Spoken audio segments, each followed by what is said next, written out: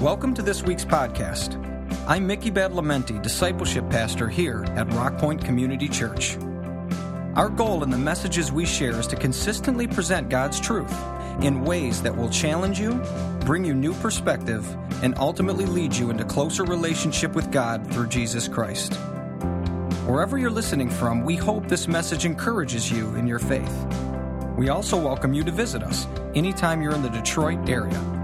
Our Sunday services are at 9 and 11 a.m. and include a full range of children's programs, as well as a ministry specifically for children with special needs. Find us on Facebook or visit our website at rockpoint.org for more information. Would you stand with me, please? Reading out of Exodus chapter 3. Now go, I am sending you to Pharaoh to bring my people, the Israelites, out of Egypt. But Moses said to God, who am I that I should go to Pharaoh and bring the Israelites out of Egypt? And God said, I will be with you. And this will be the sign to you that it is I who have sent you. When you brought the people out of Egypt, you will worship God on this mountain. Father, I pray your anointing upon your word today. Pray that you open our hearts and our minds to receive. In Jesus' name, amen. You may be seated. Homecoming is always an emotional time for me. It's always a mile marker, and it has certain elements to it. This one today, even more so. I'm taking a title today, Who Am I?, that was actually the title of the last message that my father ever gave. 4 years ago, he was in this place on, I believe it was Labor Day weekend, and shared what we didn't know, but turned out to be his last message, and it was Who Am I? Was based more out of David's addressment of this phrase. And as he sat on the platform sharing, because he was at that point 92 years of age, we didn't know at the time, but he had, weeks or months before, had a fall and had broken his back in 3 places. And the physicians in where he lived didn't pick up on that. So when he was here for that message, he'd been on pain pills. He didn't take the pills for that day so he could be clear-cut in what he was doing. And so he gave that message with a broken back in 3 places that he found out about the next day when he visited the doctors here. An impressive generation. Just was. A couple of years back, Renee and I did a refinance on our house. We took advantage of some of the rates that were going at the time. And the person came to finish the deal, and they came to our home to do it. And as they're going through everything, there was a difference in what was in the original papers and what we had there. My name is Randall with 1 L, but I usually just go by Randy. And one of the terms was in Randy, one of them was Randall. She was a little concerned about that and that I wasn't who I said I was. And so I said, I am who I say I am. Here's my license. Here's my passport. You can go online. And she seemed half convinced. And then she actually goes online. I said, we have a website. You can see who I am. And she Googled something. And then look came on her face. And she says, no, we need to do this another time. And I'm like, what is going on with this? I am who I am, Not to go Popeye on you. Just little, not full Popeye, just. So I was curious. I'd never Googled myself. Never did that. So after she left, I sit down at the computer and I put in Randy Tomko and I pop up images. And this was one of the images that came up.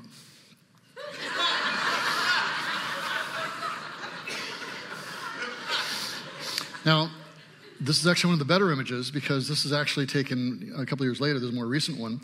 The original one came up was a mugshot. Because this guy, who is Randall with 2 L's, Eugene Tomko, of Lakeland, Florida, which incidentally I went to college there for a year or two. He was a loss prevention officer at a Walmart or somebody else, and when someone was stealing something, he and others tried to tackle them, and in doing so, caused their death. And so he was on charges for negligent homicide. So the mug picture is what shows up, and that's Randy Tomko. And so this was just one of the pictures, and I could see some confusion. And then the other picture that popped up was this one, and I could... True story. And I could see the confusion on her face right then, looking at me and saying, well, you've lost some weight. And yes, I have. Okay. Those were back in the days when I was doing MMA and stuff like that. But these are the 2 pictures that would pop up. And the thing that's interesting to me on this one is this is somewhat younger than I am. And the actual name is Travis, I guess, Tomko. But the previous one, picture real quickly, this guy actually is the same age as I am. And he was in Lakeland, Florida. And I look, and he's now died of a heart attack just 2 years ago in the midst of COVID, I found out. Not that I'm stalking this guy or anything, okay. But in preparation, I wanted to be up to date. And it crossed my mind this morning even. I just thought, okay, if my life had taken a different track, you know, there's a lot of similarities in what that would look like and what that would mean. The concept of identity, the concept of trying to sort out who we are anymore. And I think that we can say this phrase in three different ways. We can say it as a questioning, who am I? Tone is everything in communication. It's like 90% of the communication. So I can say, who am I? Or I can do as Moses is doing in this passage here with the humility, say, who am I? I can also have confidence at one point in time, and if someone's questioning, who are you? I can say, who am I? Let me tell you who I am. I think we begin oftentimes, and for many of us in our society today, because identity is such a huge issue in our society, we're kind of stuck on the first statement, who am I? Are we defined by our gender, our accomplishments, your position, your possessions, your profession? We don't really understand who we are. We have so many different roles that we have to play, whether as parents or as children or as bosses or employees or all the different things that we play part of. We don't even know who we are anymore. There's a movie that is just a horrible movie, but there are some humorous parts to it. And I won't name the movie, but there's this actor, he's a great actor, and he's playing a role in this thing, and it's clear that he's not who it is, appears to be. And there's a classic line when someone questions him about who he is. And he says, whether he knows who he is. And he says, I know who I am. I'm just a dude playing a dude disguised as another dude. And you look at that, what did you just say? I said, I'm just a dude playing a dude disguised as another dude. As the movie progresses at one point in time and things evolve because there are a bunch of actors who are playing a role in creating this movie. So they're actors playing actors, if you will, to create this movie. And near the end of the movie, as people's understanding of who they are and their roles begins to disintegrate, he's challenged at one point again on who he is. And he makes that statement, I'm just a dude playing a dude disguised as another dude. And someone said to him very pointedly, or are you a dude who has no idea what dude he is and claims to know what dude he is? You following all this so far? Okay. This throws him into real crisis. As they say, you're scared. Scared of what? You're scared of yourself. And suddenly that kind of shatters everything in him. And he ends up making the statement, he says, you know you're right. And in a brilliant moment of acting, his voice changes, and he strips off the hair and says, I'm not Sergeant Lincoln Osiris. He rips off the beard and says, nor am I Father O'Malley. Then he takes off the contact lenses, nor am I Neil Armstrong. And then he just hesitates, and he says, I think I might be nobody. I think this is a statement of a generation today. That they've played so many different roles, so many different things where we try to grasp who we are and our identity, that we're lost to the point that we have no idea who we are. We've been told that it's to build self-esteem, that the real problem in our society is to build self-esteem, that we don't have enough self-esteem. But there is a large body of evidence that would say the reverse, that actually it's because we have too much self-esteem. We're too focused upon ourselves. The message of the gospel when it came to the pagans was viewed as good news because they were constantly caught with a sense of guilt and their awareness of their status before a righteous God, even if it was just gods they'd created. But modern man, we've convinced ourselves that we are at the apex, that everything revolves around us. So even our study for self-actualization or identity, it's still all ultimately about us. In this passage of Scripture, Moses has reached about the age of 80 at this point in time. The first 40 years he spent as a prince of Egypt. And then after a series of events, he's gone into the desert and has had this life of isolation and loneliness. And so for 40 years, he's had this one. Suddenly there's this bush that is burning in the distance, and it doesn't seem to be consumed. And he's caught by that because it continues to burn, but there's no destruction involved. And so he goes off the beaten path. He takes this different path, and with that, his whole life takes a different path. He was on a certain path, but this drew him off into another track. And this is the same thing with those of us who call ourselves Christians or are called by that name. We were on one path when God redirected our path to another way. And so he goes off-road. And in going off-road, he meets with God. And God speaks to him about the holy ground and taking off his sandals. And as he approaches him, he then gives him a charge. He wants him to go back to Egypt and bring the children of Israel out of there. And the whole issue of Egypt, we're not going to go into today, but this was a pivotal moment in Jewish history and a pivotal moment in our own history as believers, because it encompasses everything, that sense of slavery, that sense of being locked away, that sense of hopelessness, and then suddenly a liberation that comes. The angel of death passing over the house. And so for generations afterwards, the Jews would celebrate Passover, the time when the angel passed over because the blood of this lamb spread over the doorposts. And they celebrated. It was this very celebration that Jesus took and turned into communion, into Eucharist, showing that he was the Lamb of God. He was the one whose innocent blood was shed over the doorposts of our own heart and house. And so the angel of death has passed over. So this is an important, significant part in all of history. And it almost doesn't happen. It happens because Moses responds and goes off-road. But it still almost doesn't happen, because what follows after this is what I've referred to as the absolutely worst job interview ever. Ever. You talk about blowing a job interview. You're being interviewed by God, if you will, for one of the most massive, if not in fact, the most massive job in history. The freeing of the children of Israel, which will echo out throughout history and time, set up the death and resurrection of Christ, all this stuff. And so God says, go and do this. And there's a series of questions that Moses has. He says, who am I? Who am I that I should do this thing? And 40 years before Moses thought he knew who he was. He was a prince of Egypt. He was the one who was a Hebrew. He was the one who was going to deliver God's people. And so he sees an overseer beating a Hebrew slave, and now he identifies with that Hebrew slave. So he kills that guy that was beating him. I know who I am. I am the rescuer. I am the one who will take charge. I will take action. I will redeem people. I am a prince of Egypt who will change the whole system. But then later, there's two Hebrews fighting, and he says, men, we should not be this way. And he tries to assert his authority and leadership. And one of them says, are you going to kill one of us just like you killed that Egyptian guy? Not only is it a rejection and a splash of cold water in his face and a rejection of his leadership and role, but it's an awareness. What, somebody else knows about that? He's a murderer. He's not a revolutionary. He's a murderer. And so in shame, in fear, in guilt, and in terror, he flees that life. It marks him.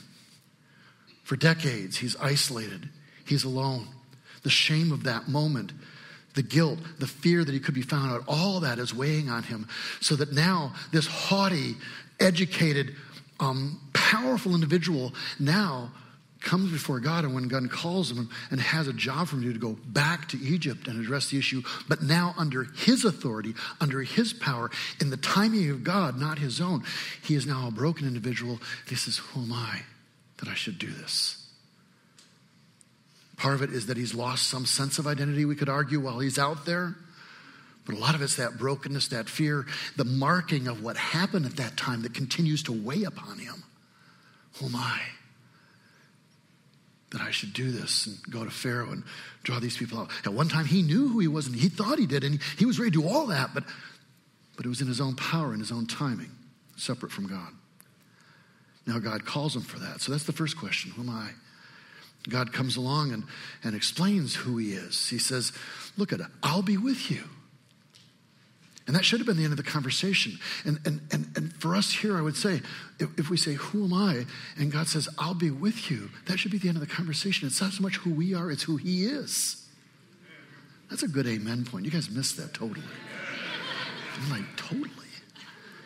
It's not so much who we are, it's who he is.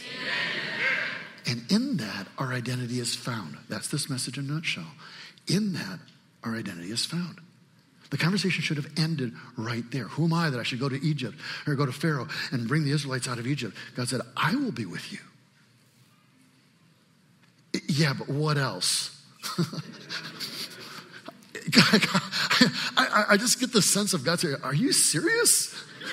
The God of the universe, the creator of all time and space and authority above all things and all, that you want more. Okay, well, that was my best shot. Let me think. So the next question, Moses says, okay, so you're going to be with me, but who are you? He says, okay, you know the one who Abraham, Isaac, and Jacob, your forefathers found? That's who I am. Yahweh, I am that I am. I'm the self-existent one. One of the most powerful statements we have as to the identity of God is shared in this moment. His personal name even, Yahweh. Sometimes pronounced as Jehovah. We don't really know for sure because the Jews were so caught with awe in the sight of God that they removed the vowels from it. So we still really don't know fully. That's still not enough. He gets the actual personal name of God and links it to his ancestors. And then he says, but what if I'm not believed? What if they don't believe me? Okay, so I'm saying I'll be with you. I've given my personal name to you and bonded it. And you still sit here and go, what if I... Okay. What's that in your hand? It's a staff. Okay, throw it on the ground. Throws it on the ground, turns into a snake. Pick it up again by the tail. Okay, turns into a staff again. Wow, that's a cool party trick. He says, put your hand inside your cloak. Does that and comes out leprous, white, totally dead. Put it back in again, comes out clean, totally restored. In other words, I can do miraculous things with you. That should have been enough. Who am I? Who are you? What if I'm not believed? He says, look, you can go and do these signs. And he still stops and he says, you know, I'm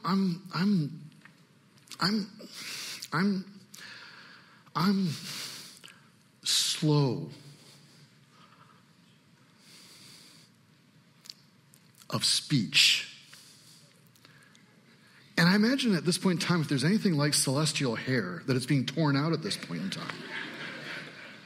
And God goes off on this tirade. Now, before this, he'd actually, when it came to the miraculous part, he actually goes off for a couple of paragraphs on all the miraculous things and powerful things that are going to happen and what could be done and how all this is going to be liberated. He's got this rolling conversation going along, and he gets stopped again by these questions, these comments.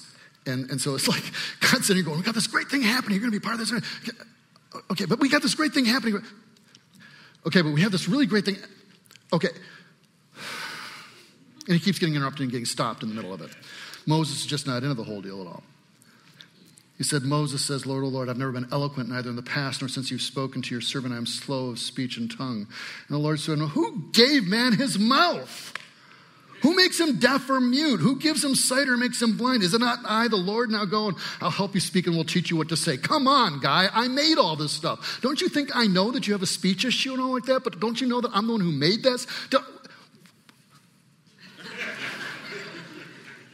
I mean, you can just imagine this happening. I just don't know why there's not this lightning bolt and God says, we're starting over with somebody else. Anybody else out there? Any other shepherds? But he doesn't. He actually continues. And this is showing you something. This is the patience of our God. We think that the moment we question something or that we stumble, that he discards us. We discard people. God doesn't, ever. Ever. He continues to answer. He continues to engage him. And even after that, now go and I'll help you speak and we'll teach you what to say. But Moses continues, says, oh Lord, please someone else. He's out of excuses. Just send somebody else to do it. Bottom line, I don't want to do this. Last time I was in Egypt, it didn't go well. Just get somebody else to do it. I'm sorry, this is so funny to me.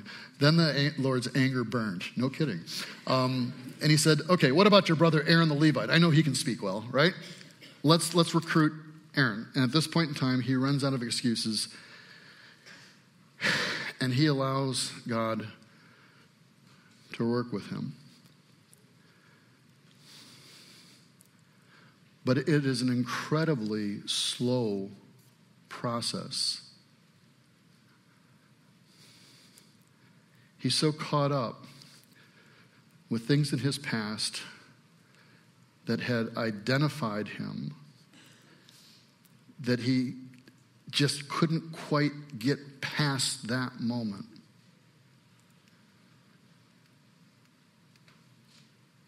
How much does your past define you and in how you respond to God? If Moses had continued past question 5 or statement 5, just send somebody else, the whole course of history could have been changed. Certainly the course of Moses' life. And it's not that his life got easy after that. It just was that at that point in time, he and God began to walk together in relationship. And Moses' character over time began to change and transform. In many ways, in this moment of time, there is an action of repentance, if you will, on Moses' part that's implied through this whole process. That he repents of doing these things on his own and the way he had done those things, and that now he's going to embrace and do things the way that God wants. Now, he doesn't do it perfectly. There's still mistakes and errors he makes. But his life takes a radically different trajectory from this point on. In the Westminster Shorter Catechism, there's a question, number 87, that says, what is repentance unto life? And it makes this statement, repentance unto life is a saving grace, whereby a sinner, out of a true sense of his sin or her sin, an apprehension of the mercy of God in Christ, does with grief and hatred of his sin, turn from it unto God with full purpose of and endeavor after new obedience. Now, I wanted to have this up here because I want you to hear this, because we think of repentance as just being sorrowful for what we've done. Oftentimes it's because we've been getting caught in what we've done, or sorrow over the past. I'm sure that Moses had a lot of weeping for a lot of years over what had happened beforehand. But what transforms in that moment of that burning bush, and what transforms in the life of a believer when we accept that Christ is that lamb whose blood was shed for us, and that we have been forgiven, not because of all our greatness, but because of the very lack of that. That then we enter into and say repentance now is a saving grace whereby a sinner, out of a true sense of his or her sin and an apprehension of the mercy of God. Why do we need mercy? Because we're not worthy of it, because we're broken individuals, because we're failed individuals. But we apprehend the mercy of God in Christ and his sacrifice, that we with grief and hatred of our sin, not tolerating it, but hatred of our sin, turn from it unto God with full purpose of endeavor after for a new obedience. That's repentance. That's what happens in this moment of time with Moses, that he separates from everything else that had gone before, and that at this point in time, he begins to embrace the things of God. In the New Testament, it spells it out this way. This is for every one of us that claim we're followers of Christ in this room. In 1 Corinthians chapter 6, or do you not know that wrongdoers will not inherit the kingdom of God? Do not be deceived. Neither the sexually immoral, nor idolaters, nor adulterers, nor men who have sex with men, nor thieves, nor the greedy, nor drunkards, nor slanderers, or swindlers will inherit the kingdom of God. There's phrases in here that are viewed as hate speech today, but this is what the scripture is saying. And what's really important is not that phrase. What's really important is the next line after, because he's speaking to the church. Not to those who are lost and pagan. He's speaking this to the church. He's saying this to you and to me. And he says, don't you know that the wrongdoers, the sexual immoral, adulterers, men with sex, thieves, drunkards, none of these are going to inherit the kingdom. And that is what some of you were. That's what some of you were. That's what some of us were.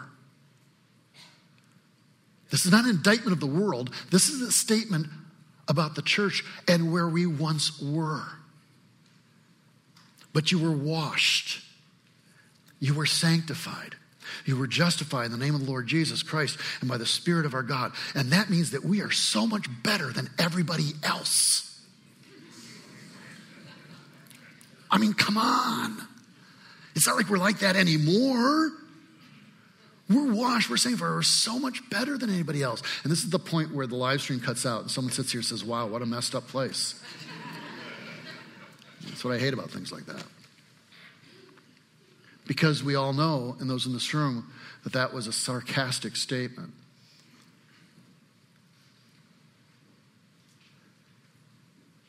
let's go on.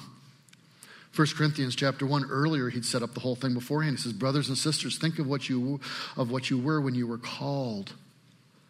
Not many of you were wise by human standards. Not many were influential. Not many were of noble birth. We look to the celebrities, and because they've endorsed this product, somehow we could. And so now celebrities endorse Christianity or do something else, but their lives don't line up towards that. And so we think somehow that's the deal. And the flash and all the grace of, well, what if it's all stripped away? What if it's just us out in the desert with a bush that burns but doesn't consume itself?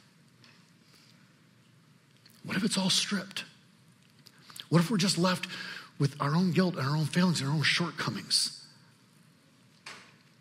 Brothers and sisters, think of what you were and you were called. Not many of you were wise by human standards. Not many were influential. Not many were of noble birth. If this is the church that you came to get connected and create a network and to sell your stuff, then you came to the wrong church. We're not that good at that. If you look for the place where everyone dresses really cool and sharp and they're all bright and flashy and everyone's funny all the time with perfect lives, I don't know what church you're going to, but it's not this one. But if you came to a place where you bring the simpleness of who you are and you're willing to bring that before God, you're willing to look at yourself, to say, with us, who am I? Who are you? Who are we? Let me answer that. We are the broken. We are the failed and the fallen. And if that's all you need to hear, then why gather? Why pursue anything? Why? We're just left in that desert moment. But things changed. God did call us out. He did pull us aside. And there was something miraculous and transformational as we face this in us, that no longer are we the broken and the failed and the fallen. We are the redeemed, the reconciled, and the restored. And that is a radical difference. And you'd sit here and say, well, that seems like you're saying you are better than anyone else. No, we are not. Not many of us were wise by human standards. Not many of us were influential. Not many of us were of noble birth. Some, but not many of us. But God chose the foolish things of the world. Guess who that is, guys? That's us. We are so funny. Who am I? Well, I'll be with you. Okay, well, that's not enough.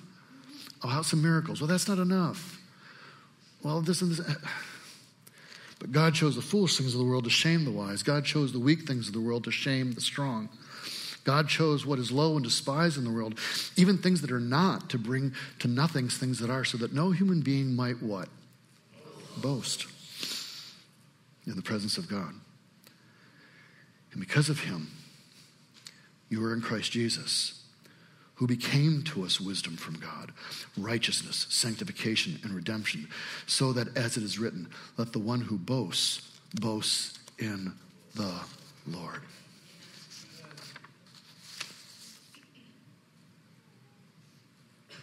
There's a word. It's called a neologism, which means a new word. It was created by Tolkien. He was really into words a lot. And this word he created was eucatastrophe. It's such a weird word, right? Eucatastrophe. And it was coming from the phrase good and sudden turn. In essence, a eucatastrophe is a massive turn in fortune from a seemingly unconquerable situation to an unforeseen victory, usually brought by grace rather than heroic effort. Usually brought by grace rather than heroic effort. The birth of Christ for Tolkien was a eucatastrophe of man's history. There was something bad happening before that. The birth of Christ changes that. The resurrection is a eucatastrophe of the story of the incarnation. There's Christ incarnated, and there's a suffering, and there's a death, but then there's a resurrection that suddenly transforms everything. A eucatastrophe is more than just a happy or a positive ending. The eucatastrophe is more properly the reversal of the tragic ending. It doesn't mean that all the past is lost or forgotten or go, but rather by transcending it, folding it within a larger narrative movement that changes its very meaning. The bitter and the wasted years are not so easily forgotten, but the purpose of the eucatastrophe is not to forget it, but to remember it differently, to take the past that we've had and suddenly weave that in. And so now Moses can see, oh, those 40 years in Egypt weren't wasted moments. Oh, those other 40 years of my time out in the desert in isolation were not wasted moments. Those items are not removed, but now they're folded into a wider narrative from which his world expands, and he walks into Egypt under the power of God to release the children of Israel from their bondage. It's a massive shift. Now, since we're on Tolkien, we need to at least touch on briefly The Lord of the Rings, so we'll do that briefly without commenting on the current television series from which we all have different positions, I know, because you're deeply engaged in that. Forget it. There's a pivotal moment in the movie, but it's not addressed the same as it is in the book. The time of great conflict has occurred. The city is under massive attack. It doesn't appear that there's anyone that's going to be able to change or rescue it. Some of the dark and evil and ugly aspects are encroaching upon the city and even breaking in. And Gandalf, the one person who seems to have something going for him now, faces off against this horrible creature. One person who was a man at one point in time, but in surrendering his soul basically to Satan, has faded and become a wraith over time, but still deadly in his purpose. Pippin is one of these little hobbits, these little people who are innocent and in their own little place in the Shire and are kind of timid type creatures. But over time, there's a transformation on them and they become actually very powerful warriors. And they're brave souls.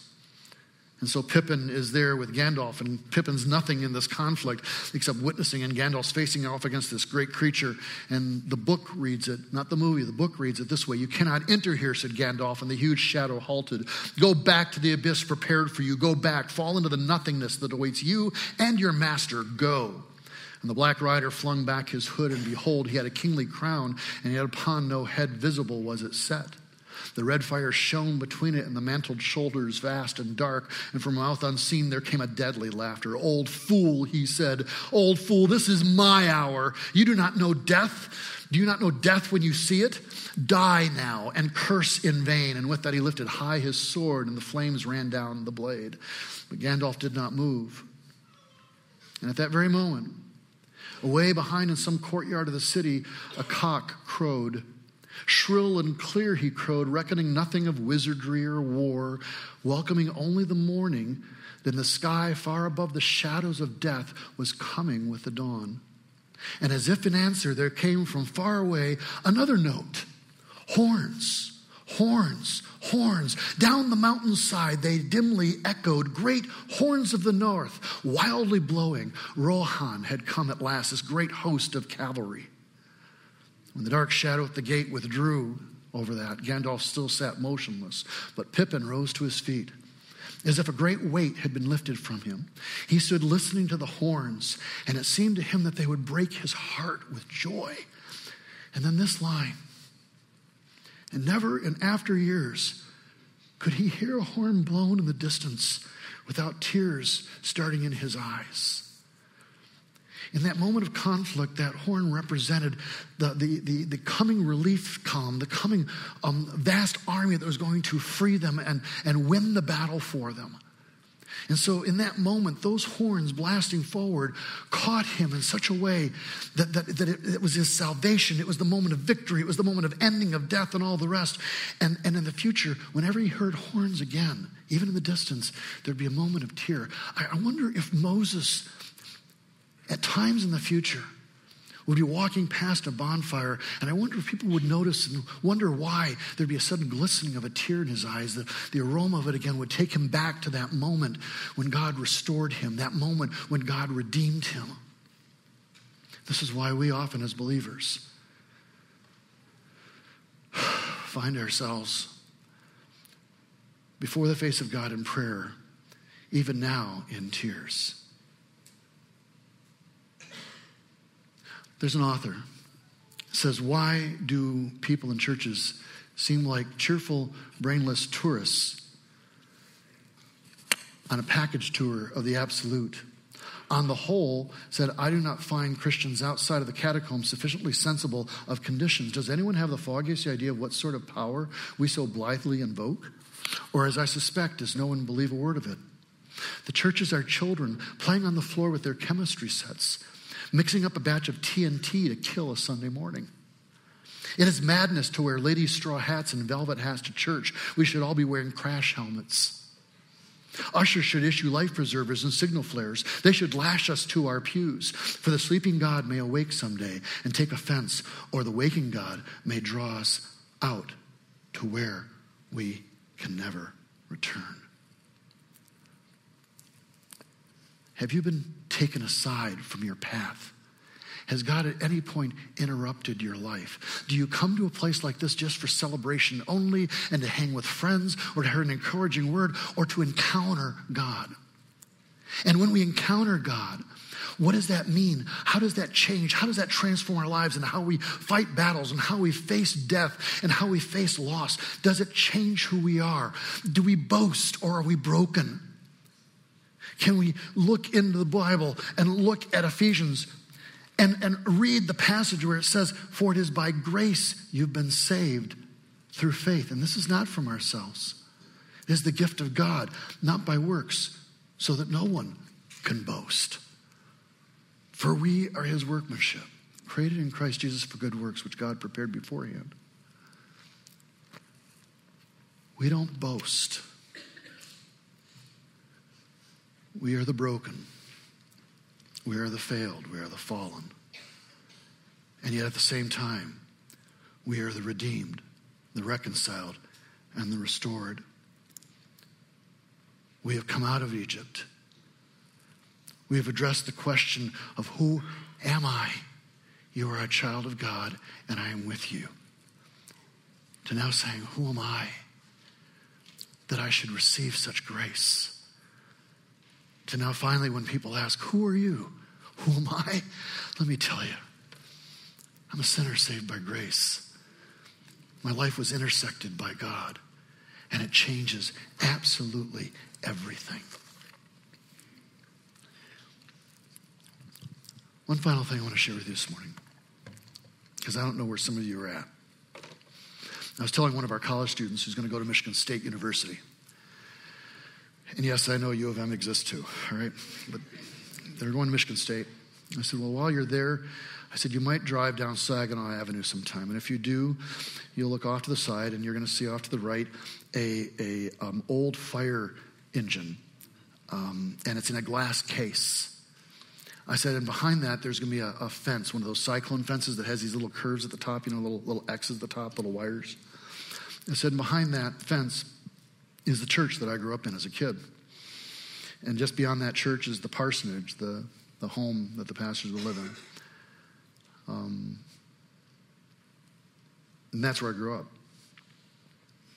And I said, if you go along that fence line, I said, you walk along that fence and you're going to find one of these wires is going to be bent.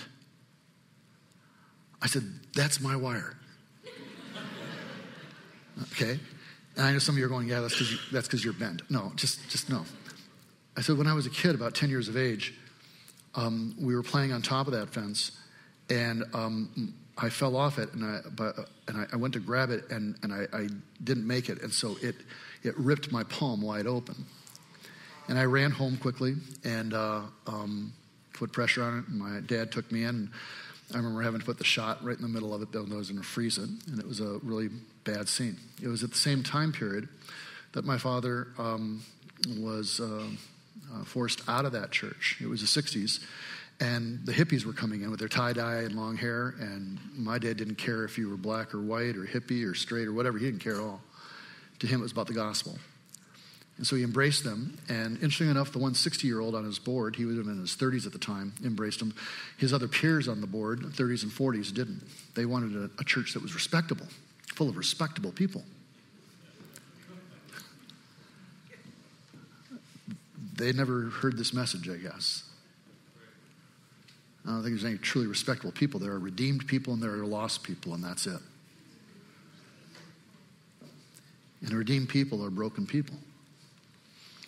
And so in one moment, the beauty of that time period is that because you had parsonages, they'd give you, say, $20,000 as a salary, and you had free housing instead of $30,000, which sounds great.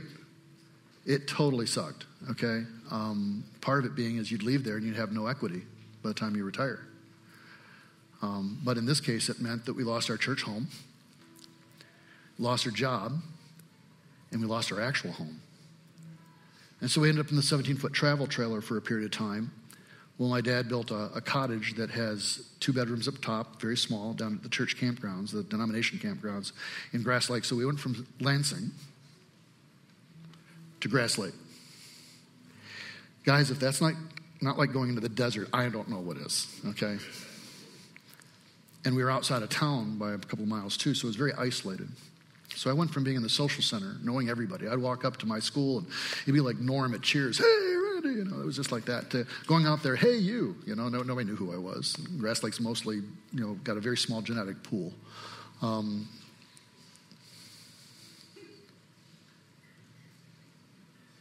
2 bedrooms upstairs, common room down below. So I slept on a couch for 2 years. So forgive me if I'm somewhat proprietary around my space at times, whether it's my office or my bedroom or my library at home or whatever else. I tend to be a little bit. So for years after that, because this was real at the time it happened, you had to know my story if you're going to get to know me. Here's my sufferings. Here's what I've gone through. Here's what happened. We lost this and this, and here's this scar. And sometimes I'd be like that one guy on the old television show, Kane, kind of rubbing my scar and remembering the past, And I'm getting in my 20s, decade past this, and it's still my story. It defined me. How ridiculous is that? You're a full lifetime past that, and it's still shaping your thinking, how you view yourselves, how you want others to view you. It was the most ridiculous, painful thing. There was finally a time when I hit my 20s where I had an engagement with God, where I had to either own this and say it was my salvation, my grace receiving before God, and not just my parents' thing, that it was something I had to own. And I still remember very much doing that. And I remember realizing this can't be my story. This can no longer define me. This is ridiculous. And I laid that down at the feet of Christ. And I'll be honest, guys, I didn't even think about this scar until recently in talking about this message. I was trying to think of something that would be a relatable point in this. And I'm thinking, oh yeah, there's this. I haven't thought of it in decades. If I'd continued to dwell on this, I wouldn't even be here today, because part of it was a hatred of the church, not of God, but of the church, because of what I experienced. I wouldn't be here. I stand here strictly by the grace of God. You sit there strictly by the grace of God. We have done nothing in ourselves to earn this. This doesn't mean we go around crying all the time, but you know what? Whenever we hear a horn blow, or we get a little whiff of a bonfire, or maybe a passing glance at a scar, or something that reminds us of our past, there can be that moment of remembering that was a eucatastrophe. But it changed everything, that God's grace came in so that thing no longer exists. I remember it differently now. And I don't remember it with the ending of sadness. I remember something that shaped me to be sensitive to those who were outside the pale. I never would have learned that growing up in Lansing, where I would have been the first and foremost of everything involved. I learned what it meant to be an outcast. I learned what it meant to be isolated. I learned a lot of the things that Moses learned. And some of you have too. And some of the things that were horrible in your life, God intended to shape you. Doesn't mean you hold on to those. You let them go in grace. But you also realize the lessons from those.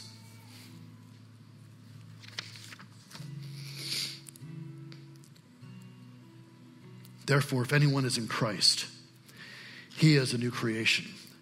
The old is past. Behold, the new has come. What is your identity today?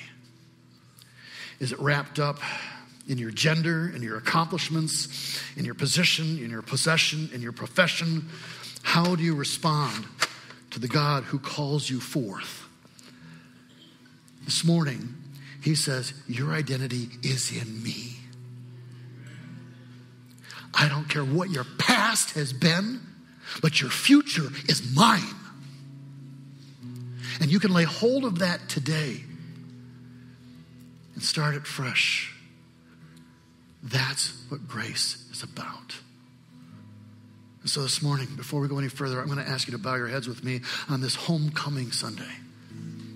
And I'm going to ask if there's anyone here this morning that either A, you have not turned your life over to Christ before, but this morning you feel that call of the Holy Spirit.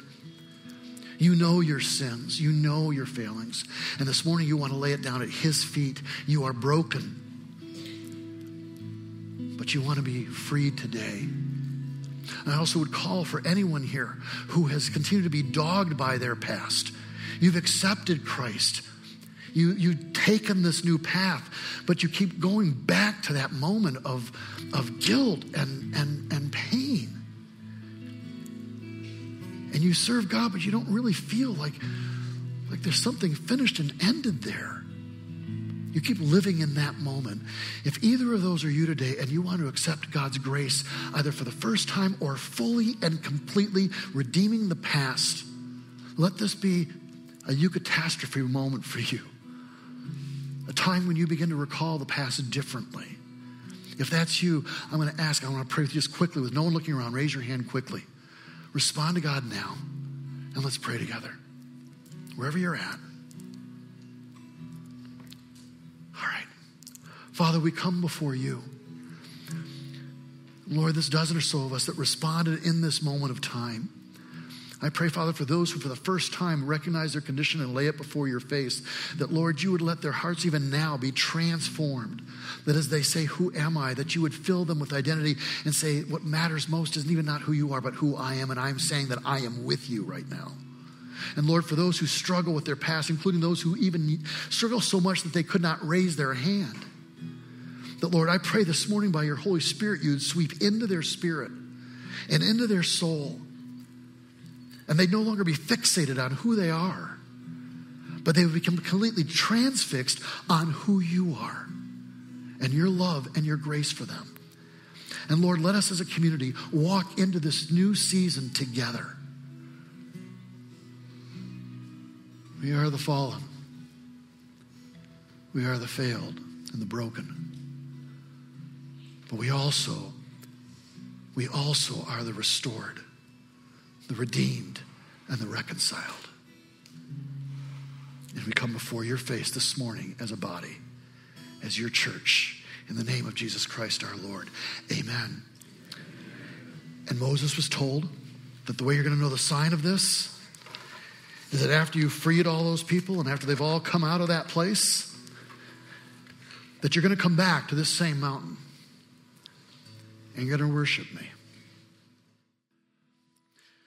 We were the broken, the failed, the fallen. But we are the reconciled. We are the redeemed. We are the restored. Amen. So should we boast about that? No. No. But we can know who we are. Moses goes on from that point on. He brings them out of Egypt. A whole new nation is forged. Out of that moment of time, Christ himself ultimately comes and clarifies what Passover is about and opens salvation for all of mankind. All because one guy got off road to go see a bush. And then the worst job interview ever. Remember this moment. Remember this time when the church is gathered. Next week, we'll be back at 9 o'clock and 11 o'clock, and some of you will never see each other ever again.